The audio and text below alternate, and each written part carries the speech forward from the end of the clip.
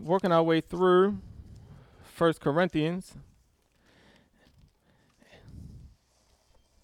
and we want to make sure that we get a good understanding of what Paul is trying to communicate to the Corinthian church. Because again, I think that what he is saying applies to us as well. Right. Like I said, we'll be looking at chapters 10 and 11, right? So I'll come to this. We'll be looking at chapters 10, verses 14 through 22. And we will also be looking at chapter 11, verses 17 through 34. Okay. Let's pray. Father, again, we come before you. We want to look at your word.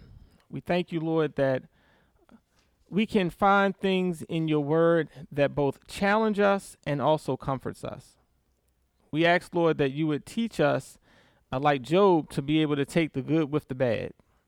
Help us to know that everything that you say in your word, those things that are comforting and those things that are challenging, are there to produce spiritual maturity in us.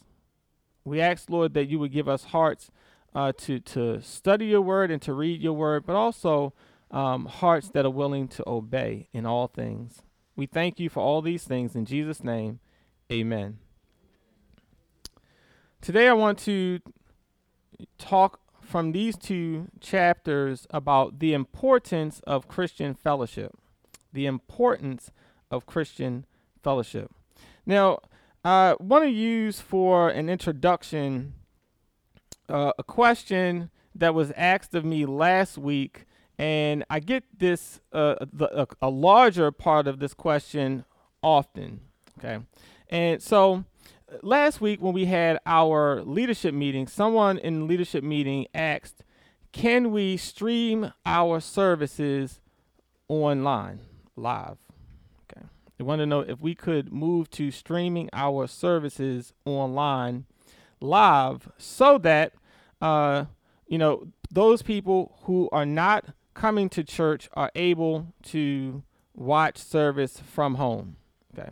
Now, I'm not going to go into the full conversation of my answer to that.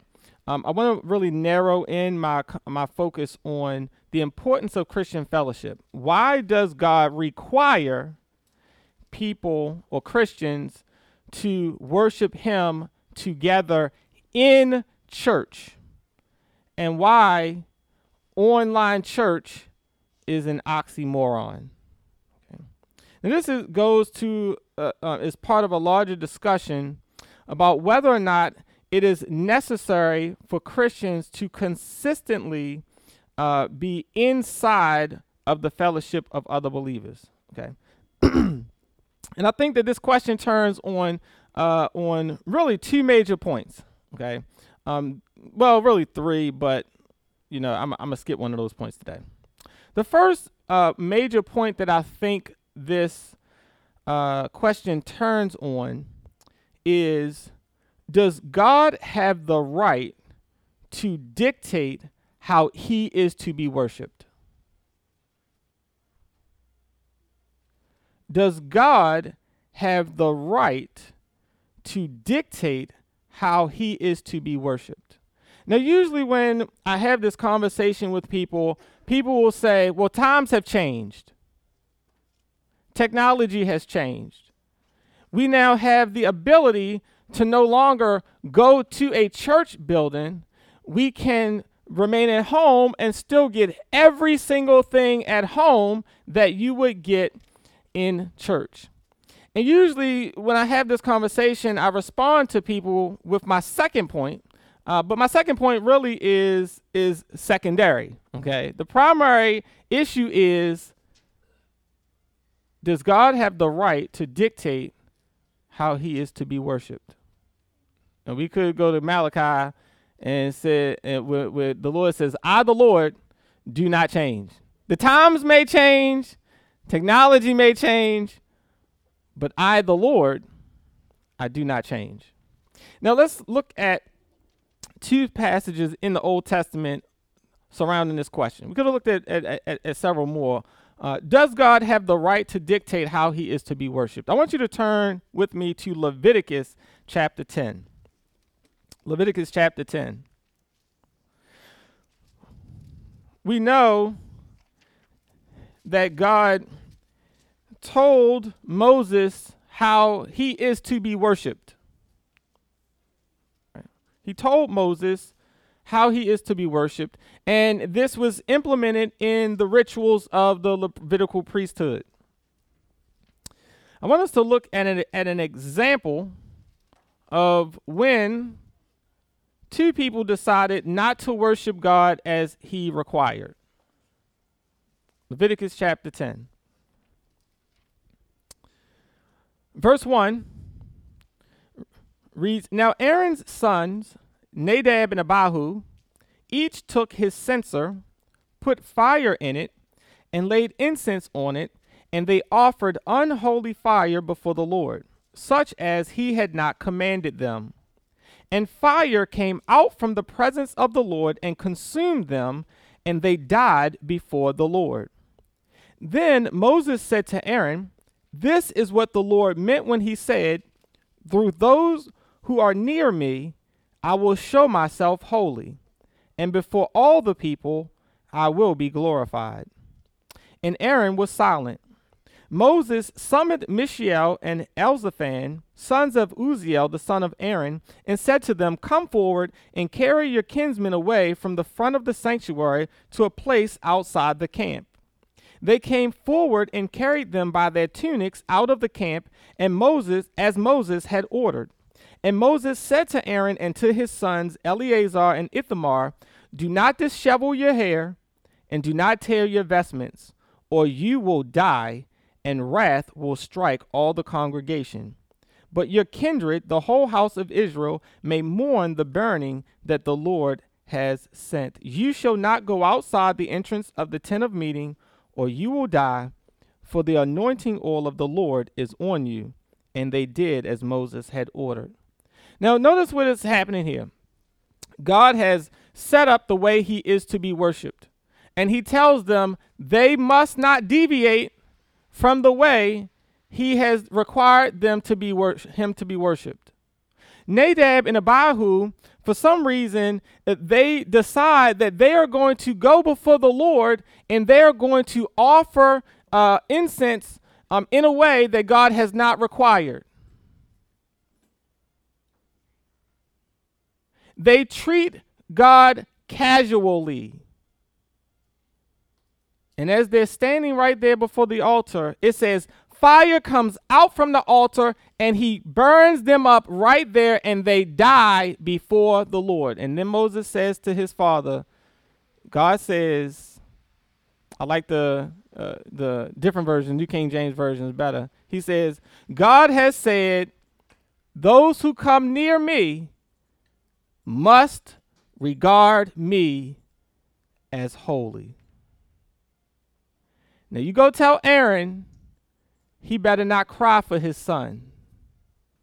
He better not mourn for his son. He better not let the people see him any way show sympathy for someone who disrespected me, or he will die too.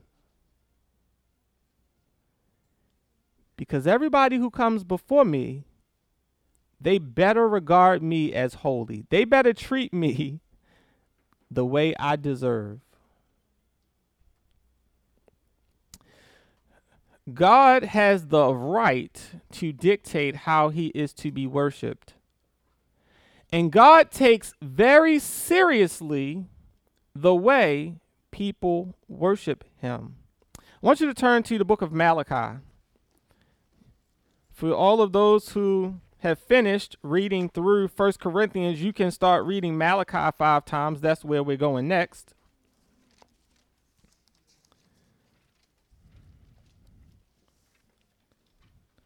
And we're gonna go beyond the one sermon you've ever heard from the book of Malachi, which is, well, a man robbed God.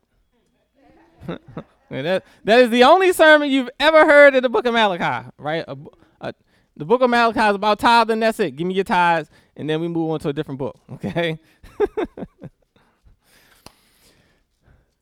Listen to what God says to the nation and to the priest, because they are not worshiping him in the way that he has dictated. Chapter 1, starting at verse 6. A son honors his father, and servants their masters. If then I am a father, where is the honor due me? And if I am a master, where is the respect due me? Says the Lord of hosts to you, O priest who despise my name. You say, how have we despised your name? By offering polluted food on my altar. And you say, how have we polluted it? By thinking that the Lord's table may be despised. When you offer blind animals in sacrifice, is that not wrong? And when you offer those that are lame or sick, is that not wrong? Try presenting that to your governor.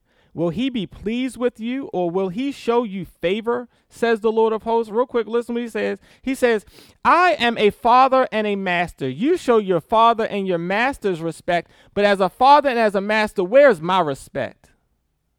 You all come before me and you throw me something on the altar as an offering that you yourself don't want. If your governor came in here, you wouldn't give him something like that. You would show him honor and respect, but you think you can come and play with me.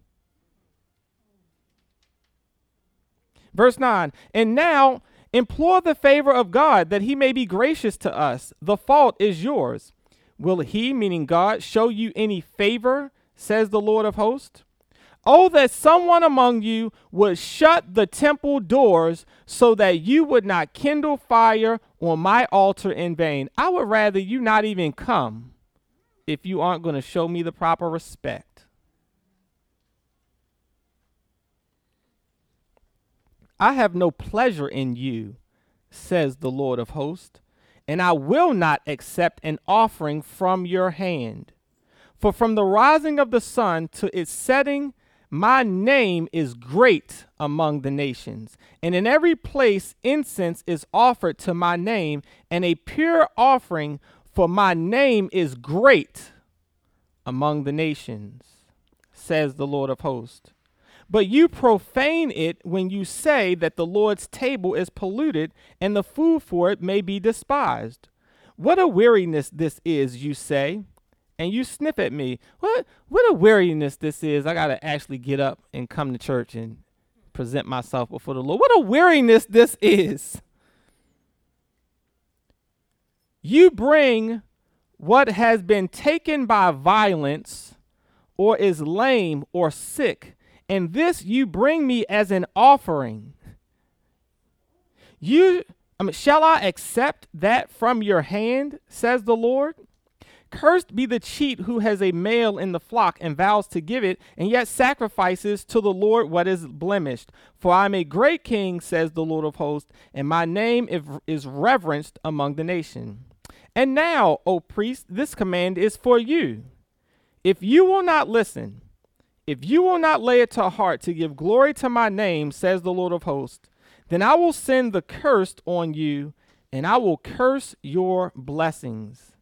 Indeed, I have already cursed them, because you do not lay it to heart. I will rebuke you, your offspring, and spread dung on your faces, the dung of your offerings, and I will put you out of my presence.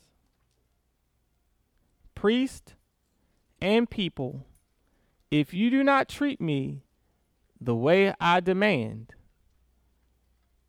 I will spread the dung of your offerings on your face, and I will put you out of my presence.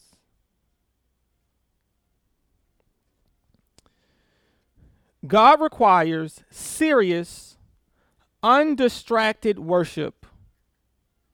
God requires serious, undistracted worship.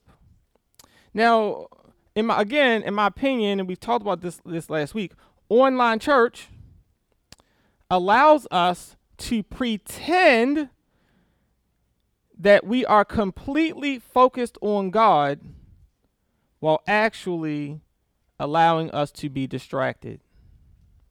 Now, again, I gave this example last week, right? In the pandemic, of course, we had to close down. We use these different things. But listen, when we are online doing church, people are vacuuming floors. They looking at the camera as they going by. You know, people are cooking breakfast. Right? People are laying in the bed watching TV. Right? We see it on Bible study because it's at night. It's like you got the camera, but we see the light in the background.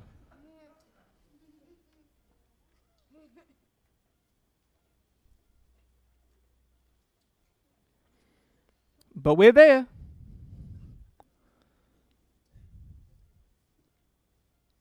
Every time we start the Zoom call, we hear MSNBC running in the background, and I have to literally go through and start clicking people off. And then when they come off of mute, the TV is still on. We still hear it.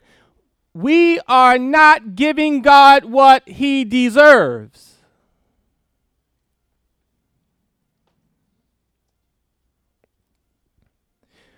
We pretend that we are focusing on the Lord while actually focusing on our distractions. But God requires serious, undistracted worship. And that is why he requires his people to make the sacrifice of getting up and coming to worship him. Now, you can be distracted in church. You can. But you don't have the TV and the stove and all of that other stuff as a distraction, right? Your distractions are very limited. They're limited to the distractions in your head. Okay. I think the second point that this question turns on is, what is a Christian and what is a church? What is a Christian and what is a church? I want you to turn to Hebrews chapter 10. Hebrews chapter 10. I bring this up because I've been online. I was watching this series of YouTube videos, and I'm not going to name the organization, but they have been doing this series called Why We Don't Go. Okay. And it's funny when a Christian apologetics organization runs series explaining justifying why people don't go to church. Okay. And I'm like, I thought apologetics was supposed to be like the opposite. And so the host is explaining that, we have to let people come and explain, why they don't come. And it's not our place to judge. We can't tell them that they're wrong or explain why, they should be coming. We just have to let them say why they're not coming and just accept it. I'm just like, I don't understand apologetics then. I just don't understand it. Okay. Maybe, apologetics changed after 2006 when I left seminary. I don't know.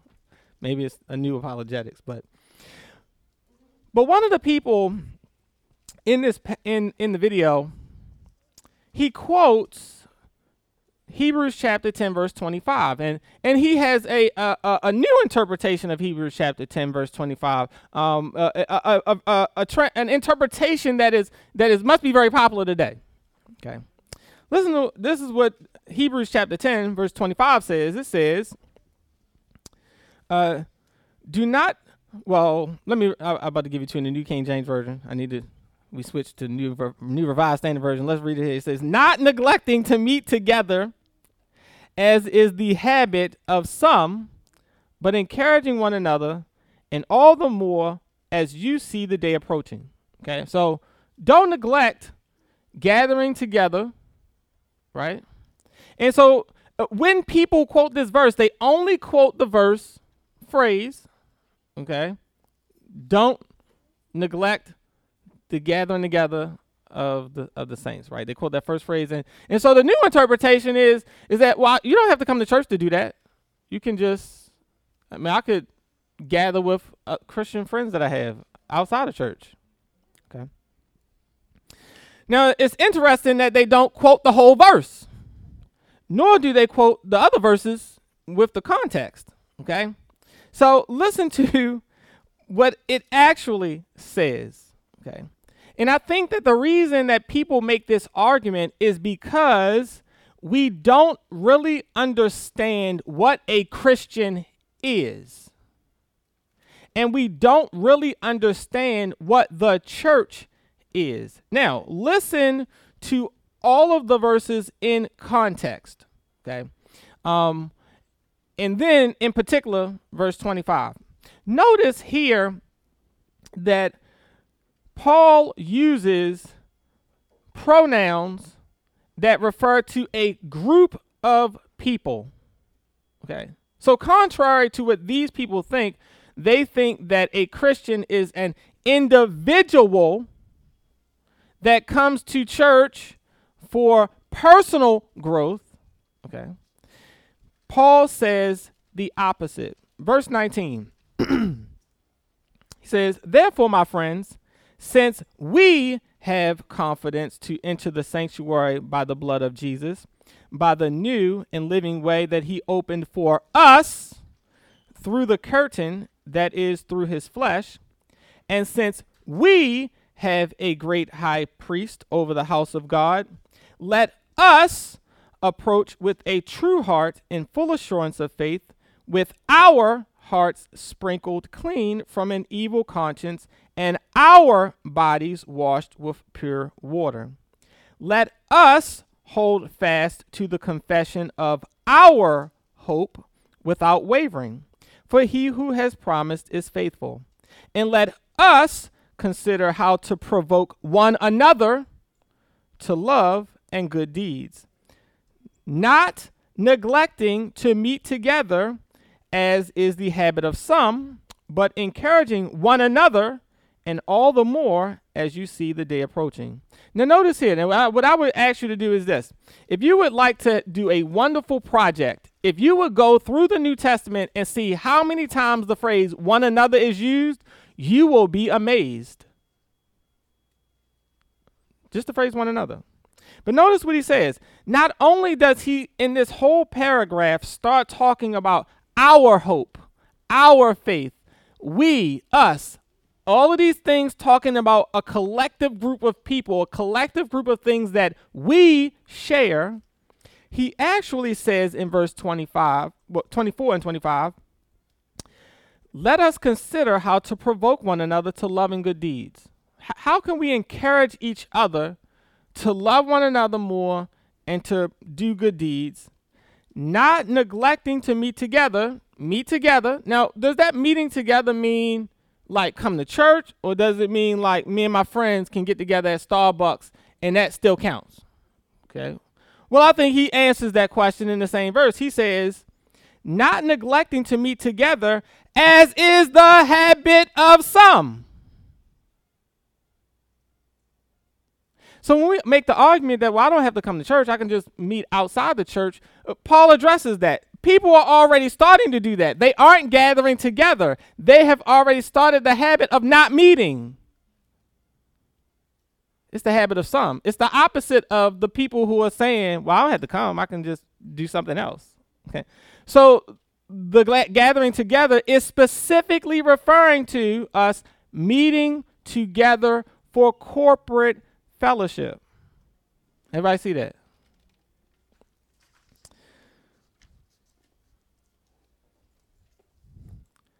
Hebrews chapter 10 verses 19 to 25 tells us that the church and salvation is not about individuals only.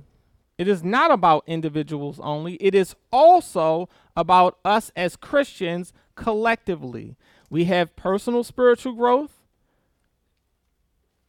but that personal spiritual growth is only exercised as we come together collectively to worship God. Now, here's my definition of a church and Christians. And I take this definition by taking what it has historically been said about the church, about what the church is, right? When we go back to the Protestant Reformation, and adding it with what I think the Bible actually says, the 5 things that the Bible actually says the church is supposed to do. Okay, so here's my definition: the church is a body of believers. Okay, so Christians. The church is a body of believers. Okay, who gather together around the word and the sacraments. So that's the basic definition that you will see by, Martin Luther, John Calvin, Protestant reformers. Okay, so it is a body of believers who gather together around the word and the sacraments, communion and baptism, the Lord's Supper and baptism. That is what we gather for, the word, and to take part in communion and baptism. And I think that the Bible says these 5 things, and collectively to fulfill God's purposes of evangelism, discipleship, fellowship, worship, and service. And now, this is what I ask people when they say, "Well, I don't go to church. I fellowship with people outside of church." I was like, "Okay, that's great. How often do you and your Christian friends, when you fellowship outside of church, how often are you all sitting together to share the word?" "Oh yeah, we talk about the word all the time." "Okay, how often do you all do communion together?"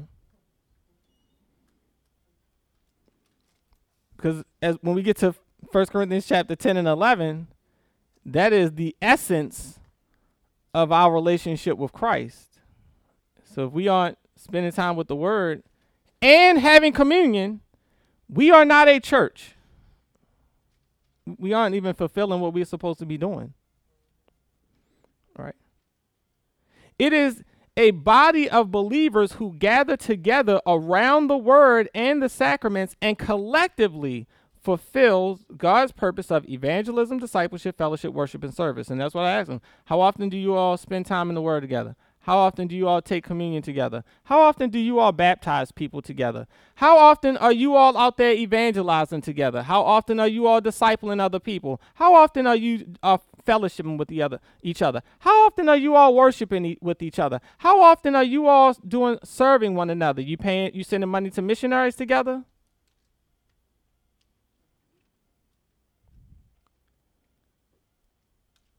By the time I finish asking all the questions, they either calling me a name or ending the conversation. Because the truth is, we are not being a church at Starbucks. That's just an excuse. You must be doing all of these things. All of these elements must be present, or you really don't have a church. All of these elements must be present, or you do not really have a church. And you really cannot be growing as a Christian without all of these elements working. Because again, this is what the Bible says a Christian is, and what a church is, and what a Christian does, and what a church does. Now, let me say this. The reason I say that you cannot really be growing as a Christian without all of these elements is because you cannot be growing as a Christian while actively disobeying God. That's just the truth. Like you can't, you can't be growing if you actively disobeying God. If God says you need to do X, Y, Z, you're like, I don't feel like doing X, Y, Z. Times will change. I'm gonna do, A, B, and C. It's like you cannot be growing if you are actively disobeying God. Now, with all that in mind, let's look at one of the essential duties of the church, and that is taking part in the Lord's Supper. Here, we will see how serious communion and the fellowship with other Christians are to be taken. Okay. So this is my third point. What I want us to see here is being a Christian creates an essential unity with Christ. An essential unity with Christ, and everyone accepts that, right? I have this union with Christ because I'm a Christian. But that's not where Christianity stops. we have an essential unity with Christ and with other Christians that is demonstrated and strengthened during the Lord's Supper. I want you to turn to 1 Corinthians chapter 10.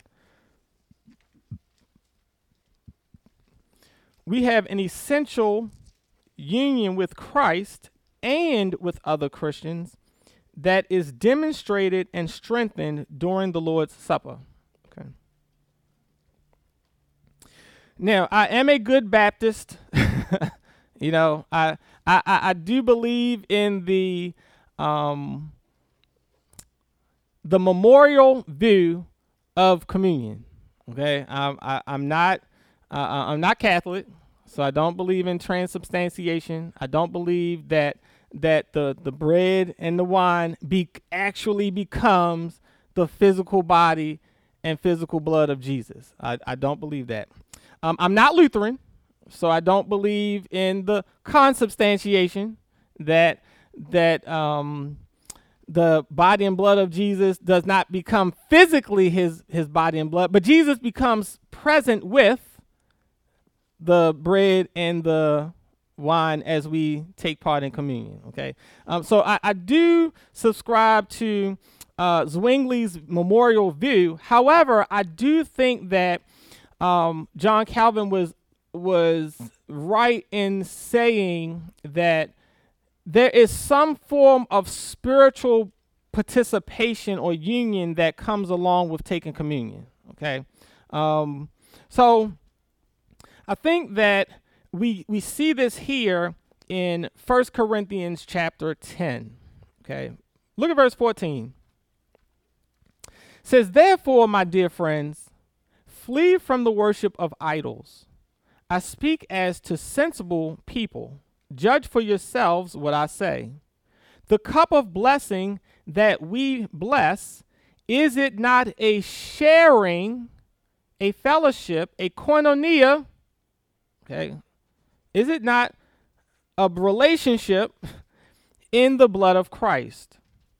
The bread that we break, is it not a sharing, a partnership, a koinonia, a fellowship, a relationship in the body of Christ?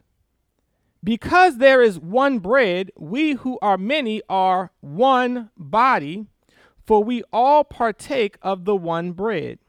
Consider the people of Israel. Are not those who eat the sacrifices partners in the altar? What do I imply then? That food sacrificed to idols is anything, or that an idol is anything? No, I imply that what pagans sacrifice, they sacrifice to demons and not to God. I do not want you to be partners with demons. You cannot drink the cup of the Lord and the cup of demons. You cannot partake of the table of the Lord and the table of demons. Are we provoking the Lord to jealousy? Are we stronger than he? Now, in the middle of this whole conversation that Paul is having about why Christians should not eat things that are sacrificed to idols, right? He talks about that when we are participating in communion, right, we are having some form of koinonia, some form of fellowship, some form of relationship with Christ. And you cannot have this intimate fellowship with Christ. Remember, the word for koinonia is used of the sexual relationship with a husband and wife. You're having such an intimate relationship with Christ that you should not do the same type of rituals for idols, because you can't have this type of relationship with Christ and idols at the same time, or you will be provoking the Lord, and you are not stronger than he is. Okay.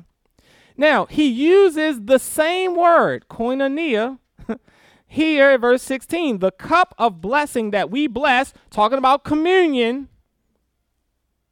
the cup of blessing that we bless, is it not a sharing, a koinonia, the same word of union between a husband and a wife? Is it not a koinonia in the blood of Christ? It's our fellowship in the blood of Christ. And the bread that we break, is it not our koinonia, our sharing with him and one another in the body of Christ?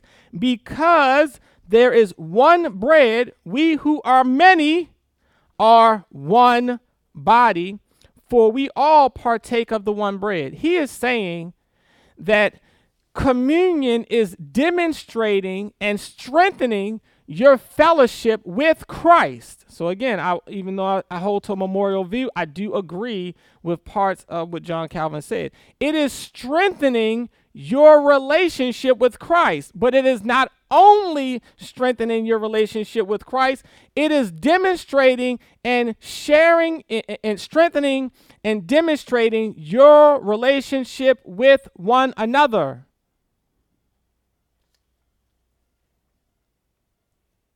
We are bonded together to one another in a similar way that we are bonded to Christ. In the same way, we cannot forsake fellowship with Christ, we cannot forsake fellowship with one another.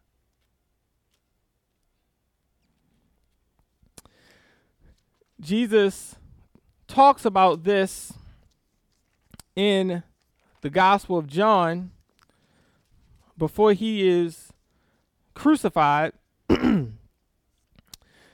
Here in the Gospel of John, I want you to look at real quickly, briefly, in John chapter 15 and in John chapter 17. This is where we get what we call the doctrine of perichoresis. Don't even write it down. I know some people like what was that again? Okay. Okay. But this doctrine is what we call the mutual indwelling of the Trinity. Okay? The mutual indwelling of the Trinity. And it explains the relationship between the three persons of the Trinity. So how do the three persons of the Trinity, relate, or how are they unified in one divine nature? Right? How is the one divine being united as in three persons? Okay. This is what we call the doctrine of perichoresis. Okay. And we get this from Jesus' conversation about himself and the Father in John chapter 15. Look at verse 18. John chapter 15, verse 18. It says, "If the world hates you, be aware that it hated me before it hated you. If you belong to the world would love you as its own. Because you do not belong to the world, but I have chosen you out of the world, therefore the world hates you. Remember the word that I said to you, servants are not greater than their masters. If they persecuted me, they will persecute you. If they kept my word, they will keep yours also. But they will do all these things to you on account of me, because they do not know him who sent me." Did I write down the wrong verse?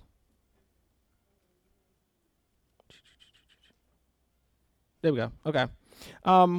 "If I had not come and spoken to them, they would not have sinned, but now they have no excuse for their sin. Whoever hates me hates my Father also. If I had not done among them the works that no one else did, they would not have sinned. But now they have seen and hated both me and my Father. It was to fulfill the word that is written, they hated me without a cause. When the advocate comes," right, the Holy Spirit, "whom I will send to you from the Father, the Spirit of truth who comes from the Father, he will testify on my behalf. You also are to testify because you have been with me from the beginning." Now, here Jesus starts this conversation, right, about his relationship with the Father and the Holy Spirit, right? Now, we know that the Bible says that the Father sends the Son, okay? And then we also know that that here Jesus says that he will send the Holy Spirit. Okay. Now, Jesus continues this conversation in talking about his relationship with the Father and with the Son, and he talks about how they are united. I want you to turn over to John chapter 17. John chapter 17.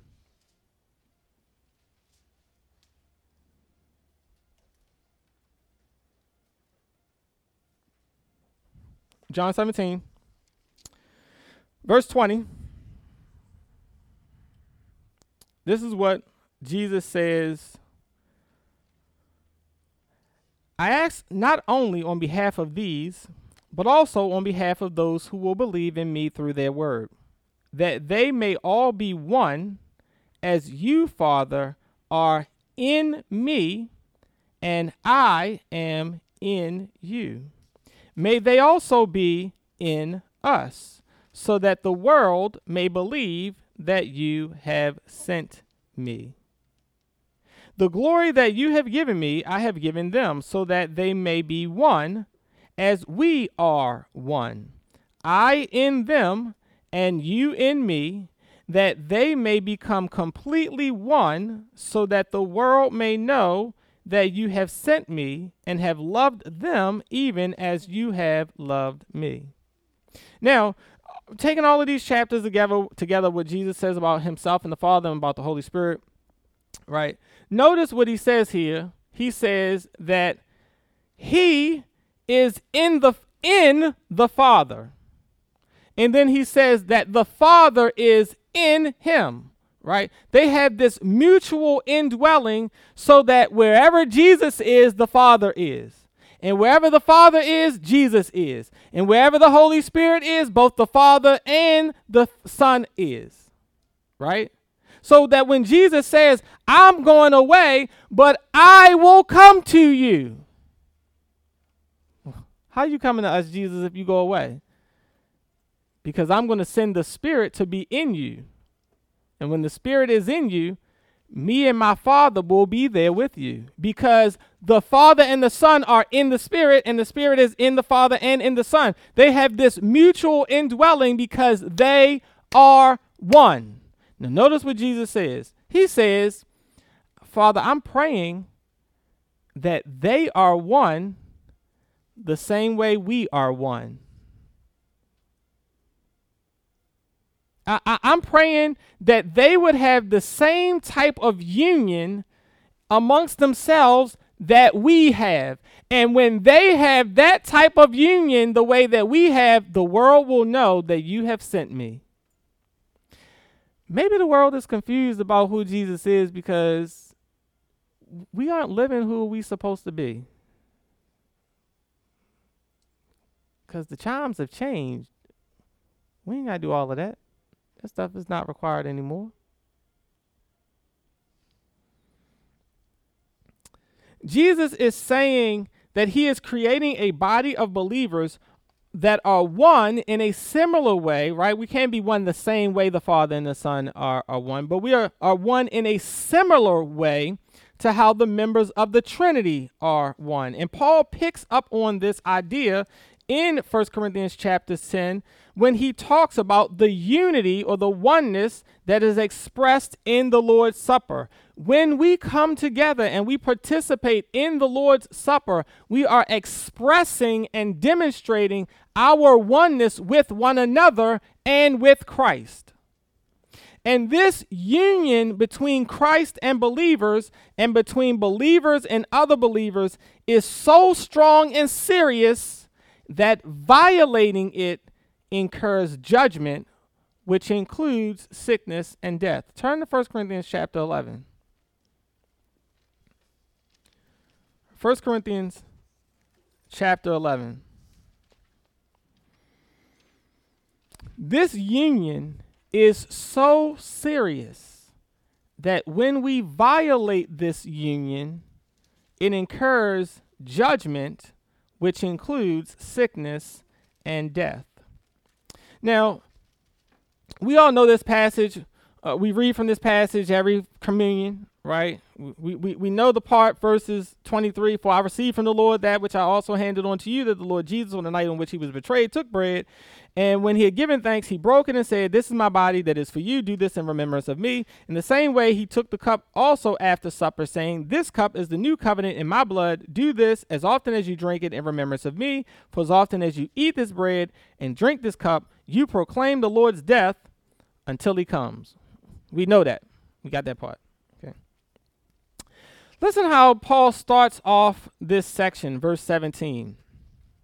Okay. He starts off by addressing the abuses of the Lord's Supper. He's addressing how the church is violating the importance of communion. Verse 17, now in the following instructions, I do not commend you, because when you come together, it is not for the better, but for the worse. For to begin with, when you come together as a church, I hear that there are divisions among you. And to some extent, I believe it. Indeed, there have to be factions among you, for only so will it become clear who among you are genuine. When you come together, it is not really to eat the Lord's Supper. For when the time comes to eat, each of you goes ahead with his own supper, and one goes hungry and another becomes drunk. What? Do you not have homes to eat and drink in? Or do you show contempt for the church of God and humiliate those who have nothing? What should I say to you? Should I commend you? In this matter, I do not commend you. Then he goes on to, for I received from the Lord that which I also delivered unto you, right? So listen to what Paul is saying. Paul is saying, you all come together. And so communion then is not, you have a little wafer in a little plastic container and we drink it and we leave. Okay. That is a part of the times have changed. Okay. But their communion was called a love feast. They would have service, and at the end of service, then they would eat together as a body. And so you would have some people bring food and different things, right, so they could share with one another. But there are some people who would come late, because remember, we're in a society where you have people that are slaves. They work and then they get off when they get off, right? Indentured servants is what I'm making the point of. And so some people are coming late, but some people show up with their food and like, I got my food. Don't matter if you don't have anything. And we eat all of our food, and we're not worried about the other people in the church that may have less than us or who may not have anything, right? So we're not sharing. And some people are coming, they bring their food and they bring their wine too, and they just sit on back and they just kick back and throw them back. And so we're getting drunk at communion. We're hoarding the food for ourselves at communion. We're not caring about the people who have needs that are in the fellowship. And Paul says, you all are misunderstanding the whole point of the fellowship, the whole point of this communion meal.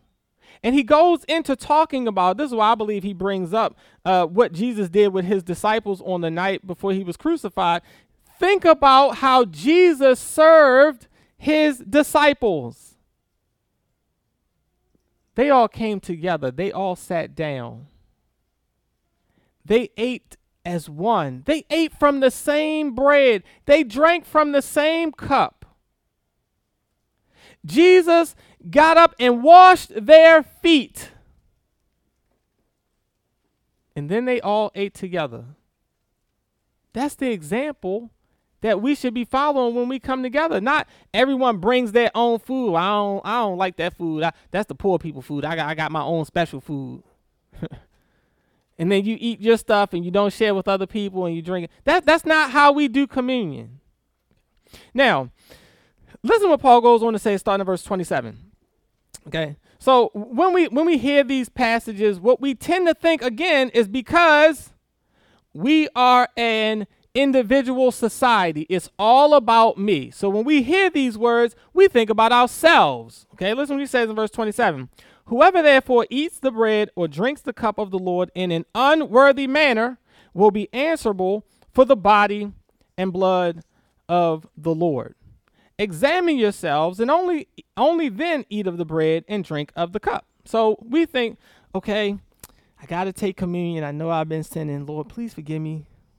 I want to take the communion in a worthy manner. I don't want to be guilty of the body and the blood of the Lord. So I'm examining myself, Lord. Forgive me. Right? So that's what people ask. Like, right before we take communion, let's pray and let's ask God to forgive us for anything. And then that's because we keep thinking selfishly. This passage is not telling you that before you take communion, You need to confess your sins. Lord, I know I stole that thing from my job. I'm sorry, Lord. I'm sorry. Forgive me, Lord, so I can take this communion and not drop dead. That's not what this passage is saying. He says, examine yourselves, and only then eat of the bread and drink of the cup. For all who eat and drink without discerning the body, eat and drink judgment against themselves. For this reason, many of you are weak and ill, and some have died. But if we judged ourselves, we would not be judged. But when we are judged by the Lord, we are disciplined so that we are not to be condemned along with the world. So then, my brothers and sisters, when you come together to eat, wait for one another. If you are hungry, eat at home, so that when you come together, it will not be for your condemnation. About the other things, I will give instructions when I come. Notice the whole context of all of these verses is how we treat one another, how we fellowship with one another, how we relate to one another. So when Paul says that before you take part in this, examine yourself, confess your sins, examine yourselves, so that you don't eat and drink damnation to yourself, so that you don't be sick or weak or possibly even die. It has nothing to do with the secret sins that you're thinking about in your head. It's about how you are treating one another. Are you violating the fellowship and communion of the body? Because he says, for all who eat and drink without discerning the body. The body. If you take part in communion, you're having conflicts with people in the body, you shouldn't touch that bread and cup. Because the point of communion is to demonstrate and express the relationship we have with one another. And if we're in conflict or we're not meeting with each other, or I can't stand the church, they a bunch of hypocrites, I'm going to stay at home watching on TV, you should not touch that. Because you're pretending to be in fellowship with people you are not in fellowship with. And because we don't discern the Lord's body correctly, we don't treat one another correctly, we violate the fellowship of one another, the believers in Christ. Some of us are sick, some of us are weak, and some of us God is just going to call home. You're not going to play with my body. I died for that body. I shed my blood for that body. I gave my life for that body. And anyone who violates the fellowship of my body, they're going to have to deal with me. And as Paul said in chapter 10, are you stronger than him?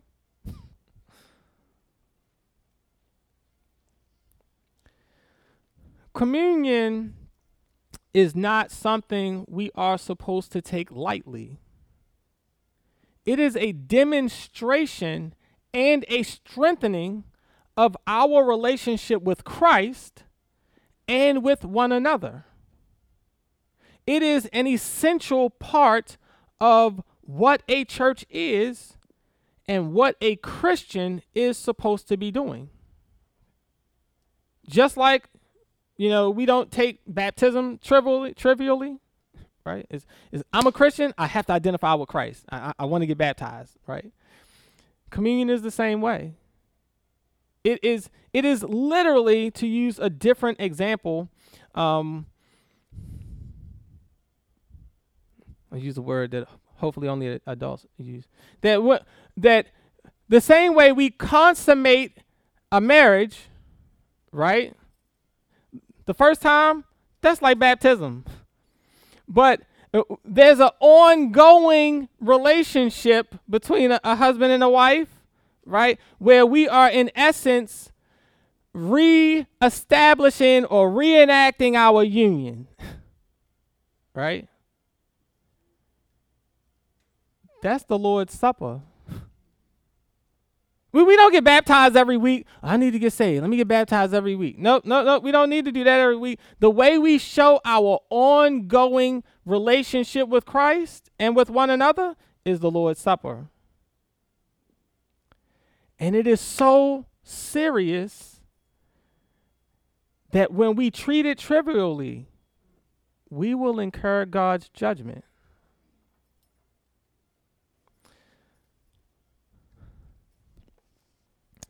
That's why I said that the title of this message is The Importance of Christian Fellowship. It is not something that God or Christ or the Holy Spirit takes lightly. It is something that the Bible says that the Holy Spirit creates, Ephesians chapter 4. Okay. And it is something that Jesus created with his own blood.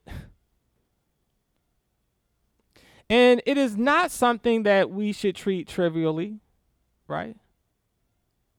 It is something that we need to take very seriously because God takes it very seriously. And when we come together, we are demonstrating to God our worship of him. And if we are worshiping God seriously, right, we have to be treating one another properly. Because the way we treat one another is indicative of how we truly worship God. Let's pray. Father, we thank you for this time that we have been able to come together and look at your word. I pray, Lord, that you would continue to work in all of our hearts, Lord, because there are times where all of us get on the wrong side of other Christians. As human beings, Lord, we, all of us are sometimes annoying. And we can easily annoy one another. And the truth be told, we are oftentimes closer to some than others. But I pray, Lord, that you would help us to see that that is not something that that should be true of the body of Christ. As Paul says in Ephesians chapter 4, we must endeavor, we must put forth all of our effort to maintain the unity of the Spirit. That is the unity that the Holy Spirit created.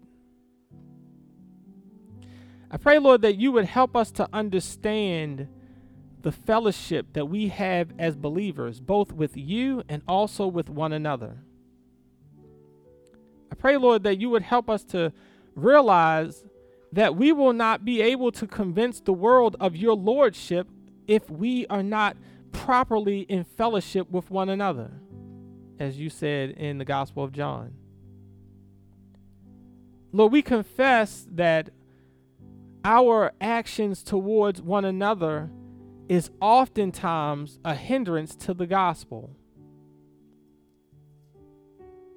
That we aren't loving one another the way that we should love one another. We are not in fellowship with one another the way that we should be in fellowship with one another. And it is detracting from other people coming to submit to you as Lord. We confess that, Lord. We ask, Lord, that you would help us to have the same level of understanding and commitment to the fellowship of the church that you have. Because you said that when we are all one the same way you are one, then the world will know that you have been sent by the Father.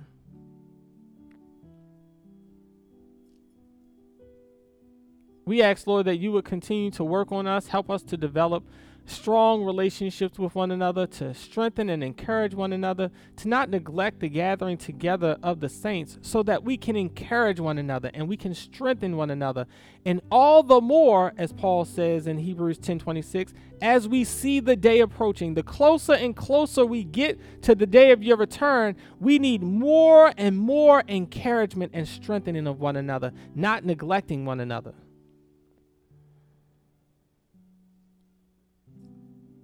Pray, Lord, that you will work in all of us so that we can worship you the way that you require, with undistracted devotion, so that we can give you what you truly deserve. We thank you now for all these things. In Jesus' name, amen. Amen.